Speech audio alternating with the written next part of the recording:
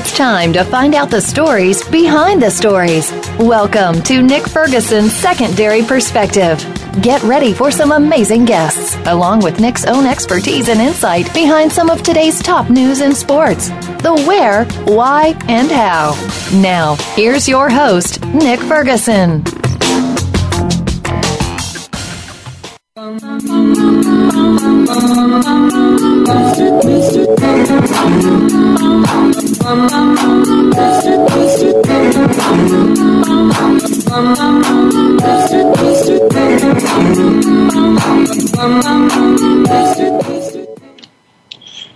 Mr. Sandman, bring me a dream. It is Thursday. You're listening to Nick Ferguson, Secondary Perspective here on Voice of America Sports. You can follow me on Twitter at NickFerguson_25. Like I said, always, each and every week, don't forget to look on that smartphone that you have. They call it a smartphone for a reason.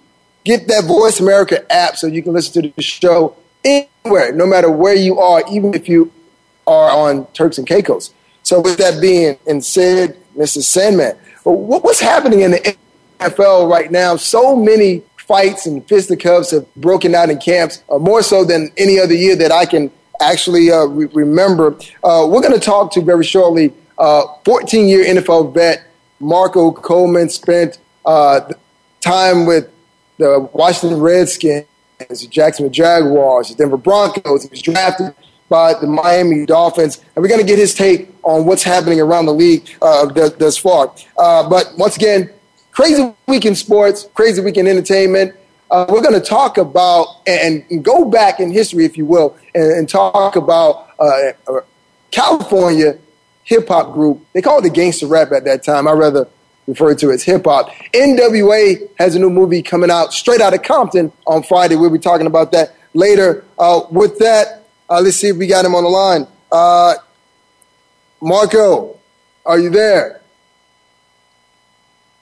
All right, while we wait to get Marco on the line, I mean, he's got some great insight. He's going to talk to us about San Diego Chargers recently inducted Hall of Fame star Junior Seau. Sidney Seau did a fantastic job. We'll hear some of her comments from the Hall of Fame induction speech on behalf of her father. With that, I'd like to bring in 14-year NFL vet and a guy that meant so much to me in my Georgia Tech days. He has no idea, but I'm seeing if we can reminisce on that for just a bit.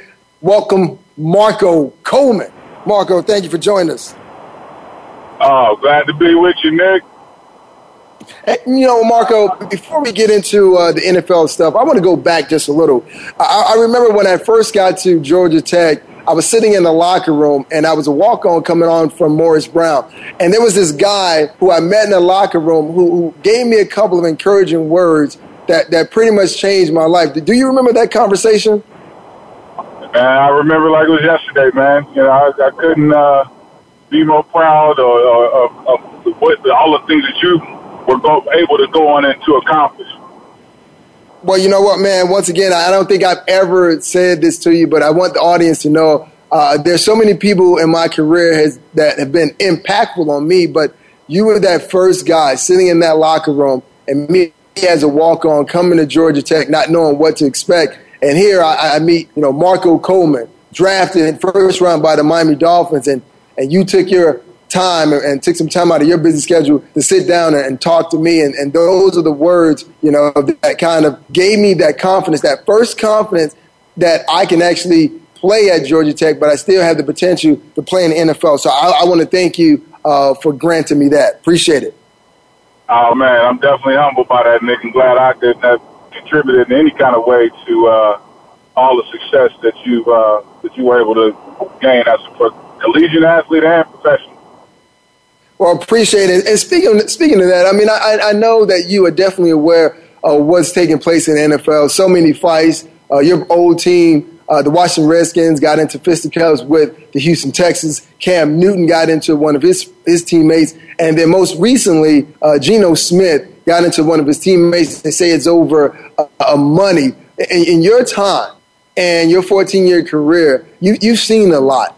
You know, if there was an altercation or something about to take place, how is it usually handled by the leaders in the locker room? You know, especially in the case of the guys in the locker room with Gino and the linebacker, I can't see that's his name, in that situation, that would have been diffused. You know, guys, we just don't allow your teammates to fight each other, not in the locker room. Now, out on the field, during practice, that's a whole different deal. And we really try to prevent from those things from spilling over into the locker room. And, you know, definitely, I'm surprised that nobody stopped, you know, jumped in to prevent that from escalating to the point in which it did. Well, you know what, that's the interesting part, because some people are now saying, hey, listen, Gino was that guy, and he actually deserved it. I mean, do you truly believe, no matter, you know, what kind of guy he is in the locker room, that a guy truly deserves to be punched in the face where his jaw is separated in two places? Well, you know, if he's that kind of guy to where he was, you know, the rest of his teammates felt that he deserved to get punched in the mouth, then he was probably not the guy that they wanted to lead that team as a quarterback. You know, like I said, that is very surprising to know that no one stepped in to prevent that type of altercation to take place. And for it to happen and for guys to feel that way, you know, definitely speaks to a very negative tone to the potential type of person that Gino may be. I don't know him personally, but if that is the case, that's not good. Now you were fortunate to play with Dan Marino. If something like that happened in the locker room, where let's just say it wasn't a marquee guy, let's say it was a mid-level guy approached Dan Marino that way, you know, what would you have done personally in that locker room? Oh, man. See, Dan was a favorite of everybody in the locker room. You know, like I said, contrary to, I guess, you know, what's been said about Gino, Dan was, you know, it was liked by everyone in the locker room. There was no enemies. And then, too, the professionalism is something that probably just wouldn't have happened. But if it was to, because of the atmosphere in which the locker room that I was fortunate to be in as entering the NFL, that wouldn't have happened. You know, it was just too many guys that have been there for a while. I think that's part of the issue that you find in the NFL right now is you don't have a lot of veterans in locker rooms. You know, when I entered the league, there were so many guys that were in their 8th, 9th, 10th year. People think just because you're in your 4th, 5th year, you're a veteran. That's not you're just understanding what's going on in the league at that point. When you talk about a veteran, you're talking about a 7 to 10-year guy now that has truly established himself within the NFL. And it's not a lot of those guys in these locker rooms that you see a lot of teams going to these younger rosters. Marco Coleman, 14-year NFL vet on Voice America Sports. Meet with me, your host, Nick Ferguson, on the Secondary Perspective. You know, Marco, you know, I start off by talking about the multiple fights that have taken place. And usually in training camp, you want it, you know, competitive but not combative. I mean, what do you think the league, if at all, should try to do to kind of keep down the fisticuffs in the NFL, a bad image that has already tainted the league at this point? Well, I think that the league really is, in my opinion, has been too involved. I think some of the access that has been granted to the public has interfered with the sanctity of the game. There's so many things that go on that are, you know, that really are just unwritten rules or just the way that things, you know, have gone. That probably should stay. That probably wouldn't, if not been exposed, interrupted or tainted the perception of others. Because if you play the sport and you've been playing it for a long way, you know that there's just certain things that go on, and that's pretty much in any industry. You just have unwritten rules in pretty much any profession that people follow. And by allowing cameras and all the, you know, maybe it's a little bit too much transparency in what's going on, that it's creating problems and now creating rules that's disrupting not only the idea of the public, but even for players, especially former players. It's it's almost like watered down even. So I don't think that there's anything more should be done as it pertains to that, because you got grown men. Contrary to what people may believe, it is a barbaric sport, and it takes a certain type of person to play the sport, and so you got to expect certain type of things will occur. And also, players are also a microcosm of the society, and so the same things that you see that going on in society, they're going to take place in the locker room. Well, Marco, I mean, college football season is definitely around the corner. And, the one reason I definitely wanted to bring you on, because I've had this conversation with Mike Pritchard, who played for the Colorado Buffaloes, and Chad Johnson as well, Chad Brown, excuse me. And they were very adamant about what took place in 1990. Now, if you guys don't know, make sure you go back and actually Google 1990 Colorado Buffalo, their season, and 1990 Georgia Tech Yellow Jackets season. And I want to be a little, unbiased here when I look at both schedules, because I have them both here on the screen. And Colorado struggled early on in that season, but they played in the national championship game, and they beat Notre Dame at that time on a very controversial call after Rocket Ismail returned the punt. They said there was clipping which called back a punt return, which negated the fact that the Irish would have won that game. So in today's college football era, we have the playoff system. Go back for me and tell me if it was implemented at that time and you two teams faced off, who would have emerged victorious, the Colorado Buffaloes or the Georgia Tech Yellow Jackets of 1990? Oh, undoubtedly the Georgia Tech Yellow Jackets. Colorado, not only did they have a loss, they also had a game where they were given a fifth down. You look at the schedules. We even beat a team. I'm not sure. Did they lose to Nebraska I think their loss actually came from Nebraska during that season. Well, they beat Nebraska 27-12, and I think at that point they were number 9, and Nebraska was number 3. So they lost to Illinois, who was 22, and they tied with Tennessee at the beginning of the season. And then, of course, that mystery game against the Mizzou Tigers, where Charles Johnson tried to kill the clock and threw the ball on the ground, which should have been loss of down at that particular point. But it wasn't. The chain game messed up. But you talk to the Colorado Buffs, Marco, they say they would have won that game because they had more NFL prospects on their team than the Georgia Tech Yellow Jackets. Well, we weren't playing an NFL game. That's a regardless. We were playing a college football game. We want to go into that. It's a lot of teams that have gone on, and you look at their rosters and they didn't perform to the level, that you would suspect because of the amount of guys that they had on a roster that went on to the NFL.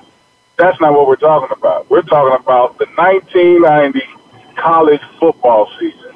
And at that time, Georgia Tech was by far the better football team, the best team in the nation.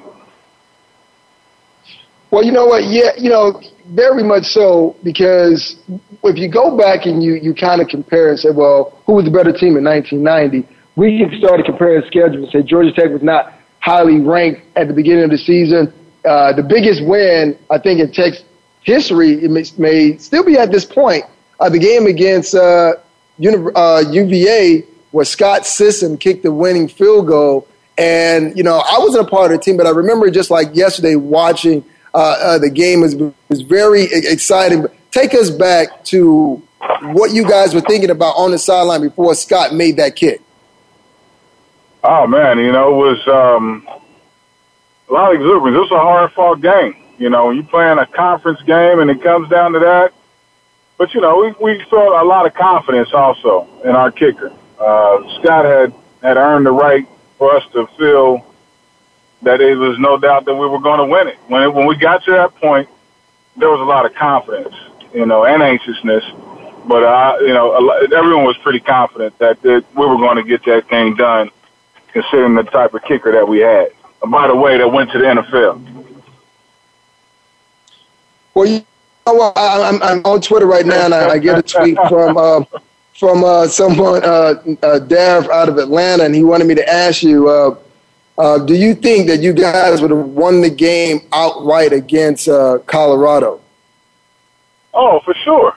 Like I said, there's no doubt. I had when I got to the San Diego Chargers, Eric Bieniemy was on the team, and we had that conversation all the time. And I no doubt, I believe that we would have beat the Colorado Buffaloes. There's not a doubt in my mind. We were a better football team. You know what? I want to ask you this question because we had better coaches. Our whole coaching staff went to the NFL too. You talk about the players. We can also argue about the level of coaching that was received at Georgia Tech versus the coaching staff at Colorado. Also now. Well, there's no doubt that, whether you're a Colorado Buffs fan or a Georgia Tech fan, that 1990 season did a lot for both institutions. Colorado is still trying to become relevant and get back to where they were in 1990. Paul Johnson is trying to do the same with Georgia Tech, but we've heard more about Paul Johnson and Georgia Tech than we've heard about the Colorado Buffaloes, who has, as their head coach, a Georgia Tech man themselves. Marco, really quickly, today we live in the world where we have very athletic quarterbacks. And sometimes guys come before their time. And let's talk a little about Sean Jones really quick. If Sean Jones played in today's college football scene, do you think he would have had a real shot at being an NFL quarterback? I think he would. Himself and Charlie Ward around that time, too. I mean, he had some quarterbacks that were some outstanding football players. Sean made good decisions, very athletic. He came from a pro-style type of offense. You figure, like I said, the coaching staff with Bobby Ross, Ralph Friedgen, the respect that they had within the NFL would allow him, I believe, an opportunity to play in the NFL. But like you said, it was just a time that in the era where it just wasn't frequent. No one was willing to take the chances at that point in time. And most recently, Marco, and speak as candidly as you would like, Junior Seau, who I only had an opportunity to watch him in my first couple of years with the Buffalo Bills, run sideline to sideline. I mean, he was a terror at that linebacker position. And you've had an opportunity to play with him in San Diego, and his daughter, Sydney Seau, deliver a great speech on her father's behalf. I know he's definitely proud of her. Tell us a couple of stories or something interesting that we don't know about the man, Junior Seau. Man, he was the ultimate teammate. I don't think I played with anyone that cared so much about the team. You talk so much about him individually and the things that he done, that he was able to accomplish, but he sacrificed a lot for his teammates and was always willing to help. Great guy, man. I mean, as furious as he played on the field, he was that much of a nice of a guy. His effort, intensity as a player, again, is paramount. Second to none. In 14 seasons, I did not play with anyone else that had the same type of intensity and effort consistently, not only in games, but also in practice. I actually learned how to practice after playing with, having Junior Seau as a teammate. He really set the standard, set the bar, not only for, for everyone that was on that team at that time. Well, he was a great man, and like I said, I only encountered him in my early years in the NFL and just got a chance to sit back and watch, and I try to tell people now, our sports stars, enjoy them now because there's going to come a time where they're going to be long gone. But once again, man, I definitely appreciate you coming on the show. I'm going to try to get back on the show to see if he can say anything to dispute what you said, because both you and Ken Swilling, obviously for the obvious reasons, believe that Georgia Tech would have beaten lot of Buffaloes, but I'm going to grab some more Buffaloes to see what they think about this and get their secondary perspective. So once again, Marco, thank you for coming on the program and giving us those candid words about Junior Seau. I appreciate you. And like I said, thank you for giving me those words when I was a youngster in the tech transferring from Morris Brown. That did a lot for me. So I definitely appreciate that once again. Oh, you my man, Nick, and congratulations, man. I wish all the best to you and all that you're doing now. I look forward to seeing you at Georgia Tech during the season. Well, we'll see. We'll be in that box again. So hopefully I'll talk to you once I get off air to see if we can kind of put that together, see what game that we're going to go down there and watch. But once again, that's Marco Coleman, 4-year-old from Ohio. Thank you for joining the program. Appreciate it. Welcome. Thanks. All right. On the opposite side of the break, quick break that is, we're here from Sydney Seau, a couple of words about her father. You listen to Nick Ferguson, Secondary Perspective, here on Voice America Sports.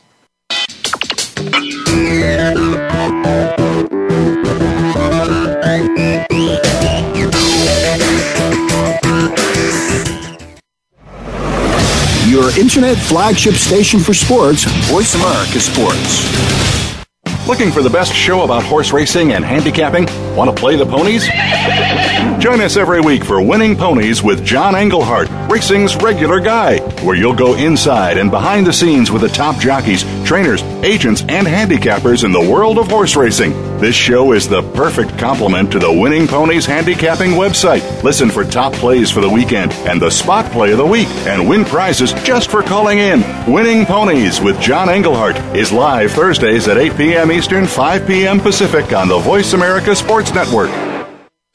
Sports continues to grow and evolve to ever-increasing prominence in today's society. On All Around Sports, host John Inglesby will connect with the leading newsmakers from the sports world, including players, owners, and fellow sports journalists, discussing the top news and events that are relevant to sports today. John will also report from and offer his experience of the world's top sports events. Tune in to All Around Sports with John Inglesby, Fridays at 1 p.m. Eastern Time, 10 a.m. Pacific on the Voice America Sports Channel.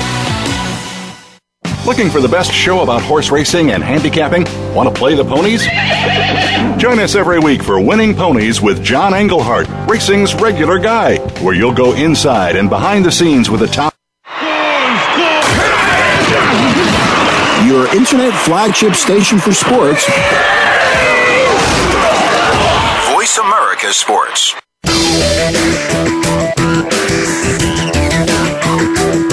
You're listening to Secondary Perspective with Nick Ferguson. To get in the lineup for today's show, please call 1-888-346-9144. That's 1-888-346-9144. Or send an email to nickfergshow@gmail.com. Now, back to the show.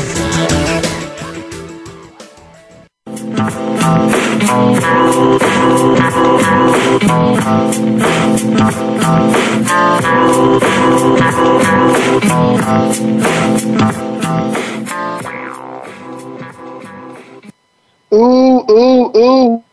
That's right. Redman did not so steady. That's when they said that.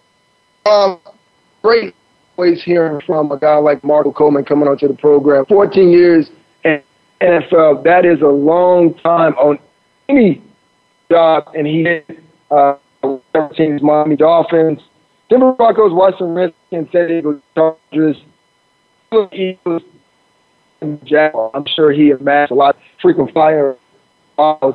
But it was great to hear him talk about Junior Seau. And at first, we didn't know if Sydney Seau was going to even be allowed to speak at the Hall of Fame induction ceremony, but I'm glad that the powers that be allowed her to talk and introduce her dad and say some great things about her father. I want to go to something that she said. Let's see if we get that. I'm going to check the audio, see if we got that. I think that he is the epitome or perfect match to football because they are both stubborn, they're both relentless, competitive, hard-hitting. There have been players that have changed the games in small ways, but instead of just making a difference, I feel like he was the difference on the field. He was the one making those plays that no one saw coming. He was the one that pushed his teammates farther than they've ever been pushed before, because that it was the person that he was. What you're doing behind the scenes is just as important as what you do in the limelight.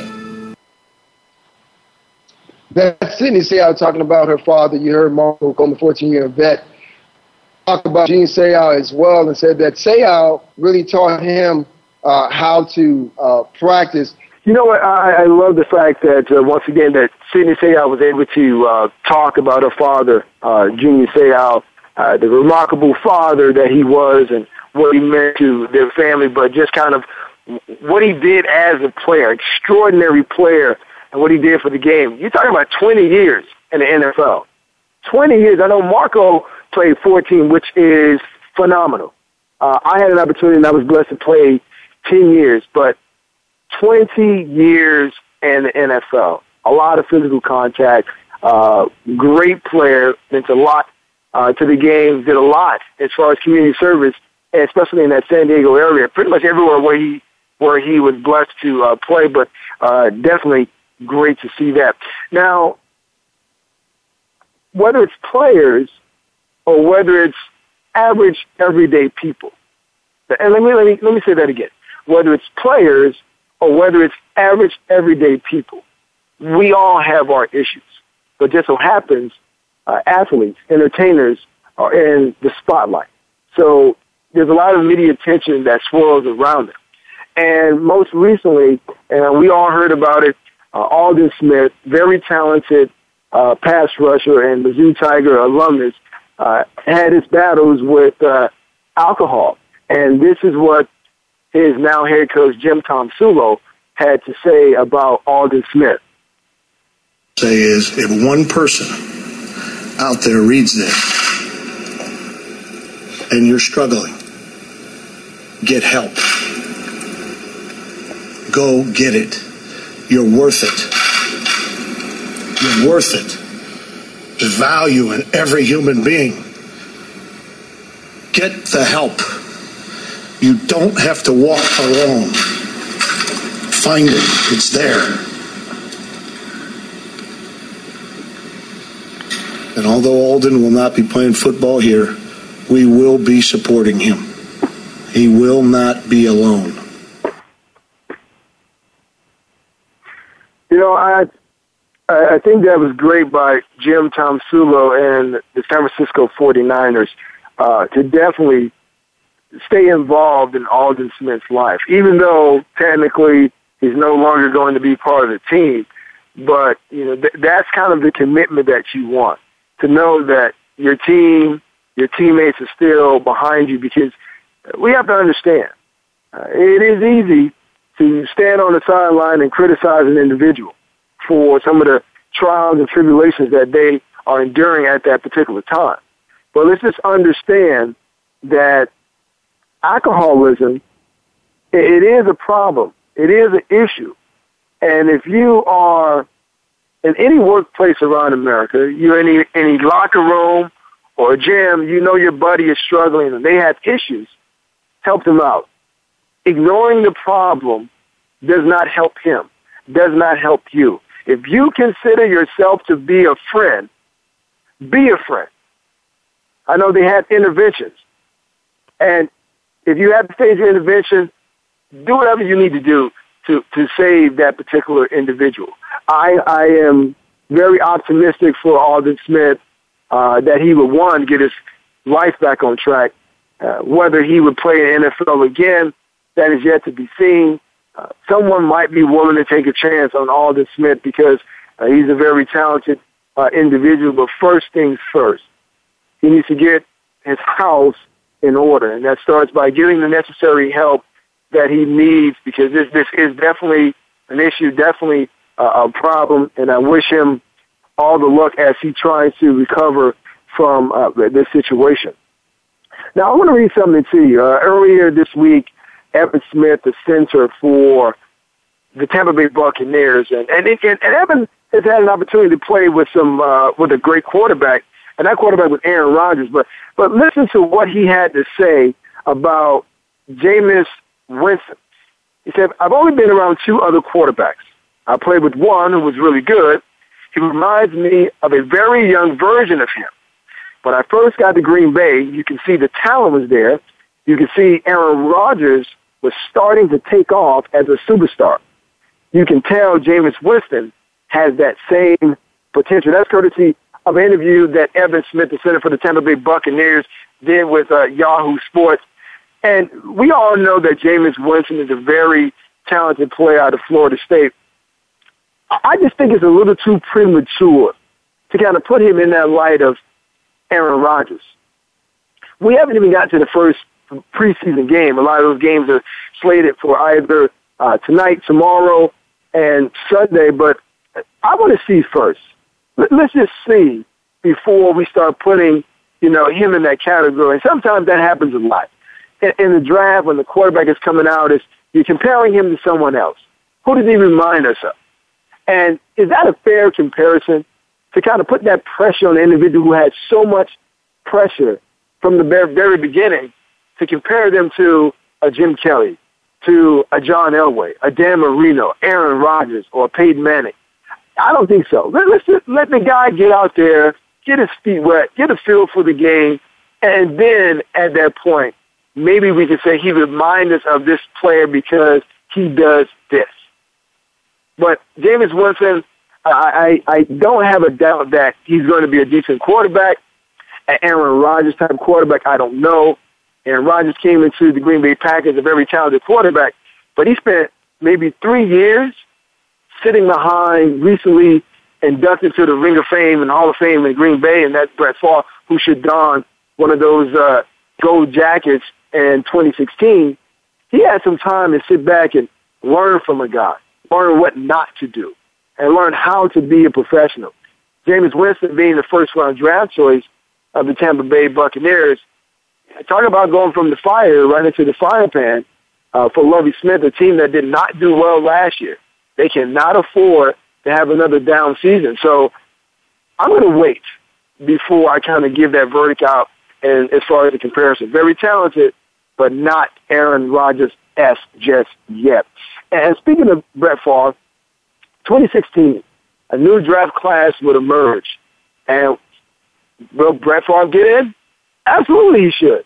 But then there's some other question marks. Orlando Pace, Marvin Harrison, and also Terrell Owens.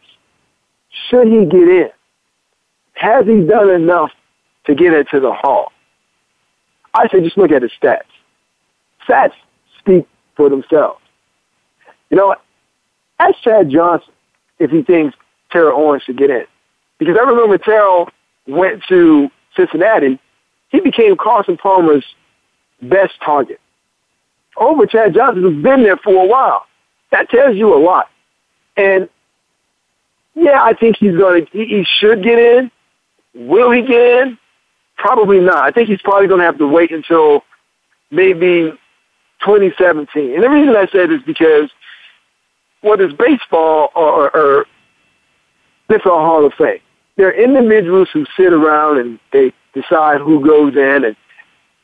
And because Terrell wasn't the best guy when it came to the media, I mean, he'd give you a great soundbite. But, we all know about the Terrell Owens isms, if you will. And I think that might be something that might hurt his chances of getting in that 2016 class. But does he have the stats? Yes, he does. And once again, I think he should get in. I think he should get in, but there's going to be some individuals that keep him out. And it's just that's one of those things that had me wondering, what's the criteria for the Hall of Fame? Is it stats? Is it how well you gel with the media? Is it off-the-field activities? Who knows? Charles Haley, 4 Super Bowl rings, and he just got in. I mean, he just got in. I mean, that's wild. Of all the accolades he accomplished, he's just now getting in. So I asked that question, and please feel free to tweet me at Nick Ferguson _25. What do you think the criteria should be for individuals to be considered Hall of Fame worthy? Is it on the field production? What he did off the field that might be negative? Should we take that into account? Because if my memory serves me correct, there are a couple of individuals who had some very questionable off-the-field activities, but they are in the NFL Hall of Fame. They are in Canton, Ohio. So all I say, let's just be real. Let's be real about it. People in glass houses, my mom used to say, shouldn't cast stones. So let's not be that judgmental. What are we judging on? The merit of production or the merit of off-the-field issues? I don't know. But it's going to be really exciting. Another guy I hope that gets in that I played with, John Lynch, definitely deserves to be in the hall next to Warren Sapp, next to Derek Brooks. He deserves to be there, and I hope that he gets that opportunity. One heck of a player. A heck of a player. Coming up after the break, we'll talk a little bit about NWA. And, caller, I see you on the line. Hold on to after we get back from this quick break. You're listening to Nick Ferguson, Secondary Perspective, here on Voice America Sports. Don't go anywhere.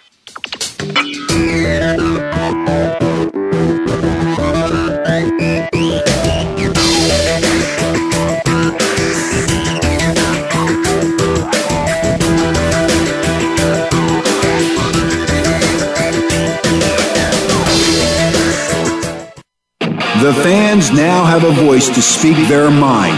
No holds barred. They need to bench his ass and then move on. I just think that the coach made a mistake. All crazy. NFL, MLB, NBA, NHL. Speak up. Or forever hold your mouth. We ain't playing around here. Voice America Sports. If you think you've seen online TV before, let us surprise you. VoiceAmerica.tv is online now. The leader in live internet talk radio has done it again. Multiple channels, a state-of-the-art viewing experience, live and on-demand programs streaming 24 hours a day. It's exactly what you want, when you want it. VoiceAmerica.tv. From health and wellness to business, sports, and everything in between. Discover our new world. Visit VoiceAmerica.tv now and experience the future of online television. VoiceAmerica.tv. Looking for the best show about horse racing and handicapping? Want to play the ponies? Join us every week for Winning Ponies with John Englehart, racing's regular guy, where you'll go inside and behind the scenes with the top jockeys, trainers, agents, and handicappers in the world of horse racing. This show is the perfect complement to the Winning Ponies handicapping website. Listen for top plays for the weekend and the spot play of the week, and win prizes just for calling in. Winning Ponies with John Englehart is live Thursdays at 8 p.m. Eastern, 5 p.m. Pacific on the Voice America Sports Network. Your internet flagship station for sports, Voice America Sports.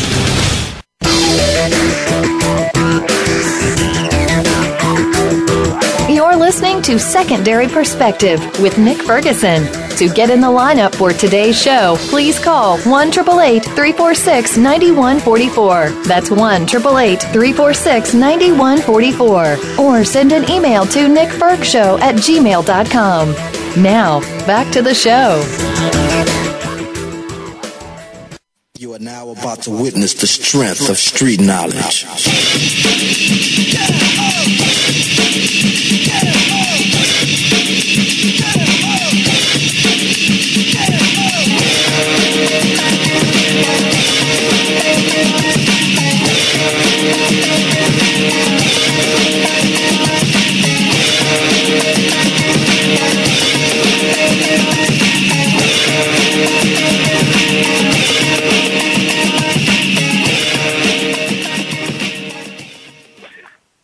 Welcome back to Secondary Perspective. That is Straight Outta Compton, which comes out tomorrow.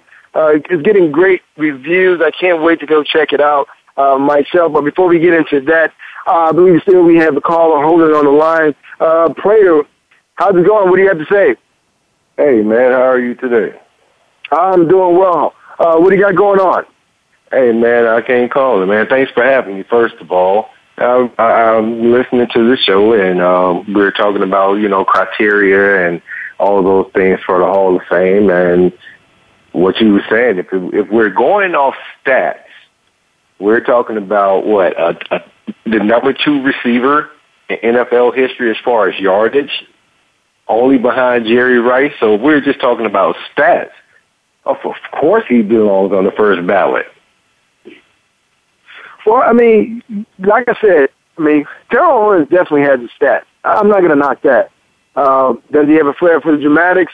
Yeah, but everyone knows the wide receiver position is pretty much a prima donna position. But I think what's going to hurt him is the media. Both he and Chad Johnson were able to use and manipulate the media to help propel their career, and especially putting them out in the spotlight. But later on in their careers, the same thing that they used to propel themselves came to bite them in the rear end. And I think it's going to bite them again until 2017 because media is going to remember that. It's like some people in the media are like elephants. But to me, it doesn't make sense because if we're talking about their careers based off what they've done on the field, and we're going by what they're done, what's been done on the field, you have to put this guy in. Only thing he doesn't have is a Super Bowl ring. He's played in one. They didn't win, but he did, carry his part. Unfortunately, because when you're talking about Super Bowl, now you have to start talking about individual things. Yeah, so once again, that is the thing. What's the measuring stick? Do you have to have gone to the Super Bowl? And if you had gone to the Super Bowl, do you have to have won that Super Bowl? And do you have to have the most receptions, the most touchdowns, the most explosive plays? And then you got to think about it. Terrell Owens will be matched up against other wide receivers. I mean, you have a very talented Marvin Harrison who seems to, he's been waiting for a while. I mean, he was a key part of the Colts offense. So, but Marvin Harrison, if you're talking about off the field issues, I hate to say it, but the way the end of his career ended with his off the field issues, would that be considered as well, or will you just look at he's never had a problem with the media? So the media take that favoritism and be like, okay, we never had an issue with Marvin Harrison, so we're going to look past whatever other issues he may have had. Not, hopefully that situation is done and over with, and I think he deserved to be in the ballot on the first time ballot as well. But I guess if you're going to put someone in over T.O., I guess he do have a Super Bowl ring. But if you're going off stats, he's in top 10, so I can give him that. But you have to give T.O. some credit and kind of look past his media attention and all those things that he did off the field and just look at his production on the field. And if you just look at and base it off that, the guy, you have to get in. Maybe not this year, but maybe, next year, but maybe the year after that. But he has to make it to the Hall of Fame. Well, no doubt. And thanks for calling. I think definitely Terrell Owens makes it into the NFL Pro Football Hall of Fame. I mean, there's a spot in Canton waiting for him. I mean, there's arguably no way you can keep him out. I mean, he might not get in 2016 class, but he's going to get in because the stats are there. But this is the ultimate time for those in the media who, did not like T.O., he was not great with, he didn't give a great interview to. This is the opportunity for those individuals to come back and say, hey, T.O., okay, here is our revenge. Now, you sit out and you wait another year, but once again, I hope he gets there, but you still have Tony Dungy, Orlando Pace, Kevin Green. So the 2016 class should be a great class. And like I said, I hope, John Lynch is on that list as well because he definitely deserves. While I have you on the line, and I love to have callers, NWA Straight Out of Compton comes out Friday, and I want to do a survey here. Now, really quickly, give you about 10 seconds. It's the late 90s. NWA is out. What's the frame of mind where you grew up? What were you doing at that time? Well, actually, late 90s, believe it or not, it was probably mid-90s. I think I was still in college. I can remember being on the yard and, some of my California friends, Mike and Jeff and those guys, coming with the Dr. Dre and all this stuff, and, hey man, I can just tell you this. I can remember just being in like, wow, this is a classic. So I'm looking forward to the movie. I've heard Dr. Dre's soundtrack comes into it, and I'm just excited, man. It's kind of like, going back in the past and, like you said, bringing up things of what we was doing at certain periods when this song may have came on or came out, or what we was doing when we was listening to this song. So I'm pretty excited about it. How about you? I'm really excited about the movie itself. It definitely had an impact on me, kind of opened my eyes to things that were taking place outside of Miami. But it was great. It's going to be great, and I'm going to be there to watch it this Friday. Prater, thank you for calling the program. Appreciate it. Appreciate it, man. Have a great day. All right.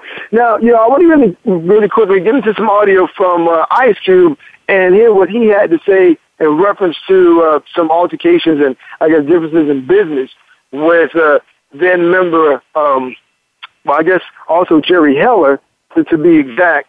But here's some audio from that as well. And he's going to talk about Eazy-E.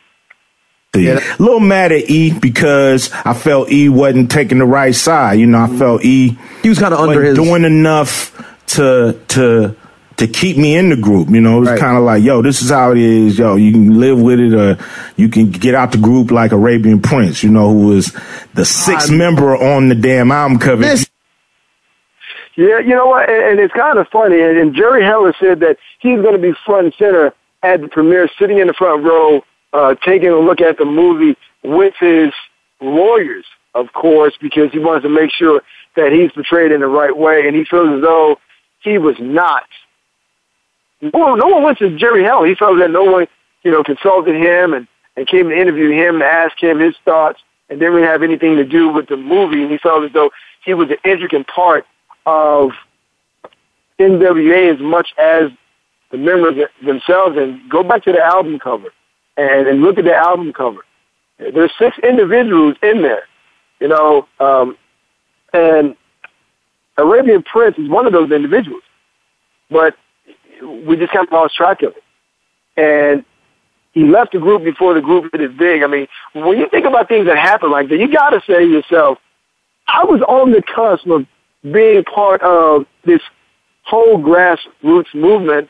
And when gangster rap came out, and that's what it was called at the time, and with NWA, it really changed so much. It impacted the lives of so many people, and so many urban hip-hop artists, whether East Coast or West Coast, say that they were influenced in some way, form, or fashion by NWA. Even Kendrick Lamar, Snoop Dogg out of the West Coast, and Tupac Shakur, all influenced by NWA. And who would have thought, just think about this, who would have thought that Dr. Dre, starting NWA, being a member of NWA, then coming out, joining Interscope Records, and Beats headphones.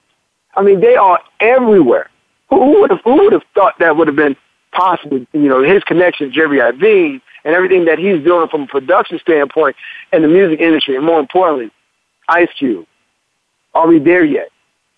I mean, he's in, movies that my kids even watch.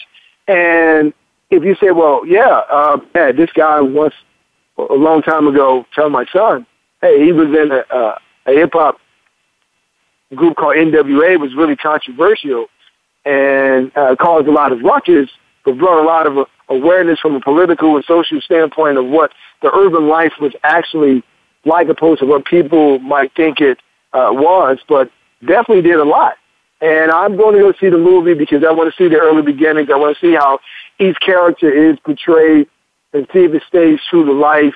And the one thing I love about the movies, at the end of the movie, they always have that screen where they give you the words of what happened to the members. We already know what happened to Dre. We know what happened to Ice Cube, but what about, we know what happened to Eazy as well, but what happened to, MC Ren? What happened to DJ Yella? That's what I want to see, and it'd be great to have these guys get back on the road and do a concert together with some of their old stuff with a mixture of their new stuff. Before we get out of here, the NBA, once again, they found a way, just like the NFL, to kind of draw us in. The marketing is ridiculous. and the schedule came out for this season. And there's some games that I circle, because in the NFL season, when you first get your schedule, you circle certain games. Oh, we're going to win this game. We're going to win this game. Oh, Green Bay, December. Oh, that's going to be a cold game. But looking at the NBA schedule, there's something that I made sure to know. November 11th, DeAndre Jordan. Everyone knows DeAndre Jordan. Am I going to the Mavs? I'm not. Changing heart. And I call him Mark Cuban. But he returns on November 11th. The Clippers at the Mavs. That same day, LaMarcus Aldridge and returns to Portland as the Spurs take on the Trailblazers. Other noteworthy information from the NBA, the league is going to feature several teams: the Warriors, the Cavs, Clippers, Thunders, Bulls, and the Spurs. That's right, I didn't mention any Miami Heat games, so sorry about that, Heat fans. But the Warriors have 10 games on ESPN, 10 on TNT, 5 on ABC. Now, the Cavs, which they're going to play as well, of course, we were going to see that Cavs versus the Warriors again. But the Cavs have 10 on ESPN, 9 on TNT, and 6 on ABC, with other teams, the Thunder, the Bulls, and the Spurs all are going to see at least double-digit games on ESPN, TNT, and ABC. And the league decided to do something a little different. Back-to-back cross-country time zone games have been reduced from what they were last year, 194 to 160. So hopefully that means well-rested NBA players, better competitive production on the hardwood for the fans to enjoy. But once again, I am definitely looking forward to any game. November 11th, as DeAndre Jordan travels to the Mavs. Should be another exciting season. Don't forget, a slew of NFL preseason games are set to kick off this weekend. Hopefully your team will actually show some new talent, some life blood, some new blood, that is. As always, as we say on Secondary Perspective, go out there, do something nice for someone. Think about someone else for a reason, not yourself. Nick Ferguson, Secondary Perspective, signing off until next Thursday. Have a great one.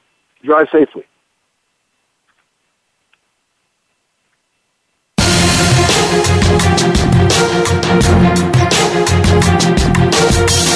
Thanks again for stopping by. Be sure to catch Nick Ferguson's Secondary Perspective again next Thursday at 1 p.m. Eastern Time, 10 a.m. in the West, on the Voice America Sports Channel. We'll share some more great stories next week.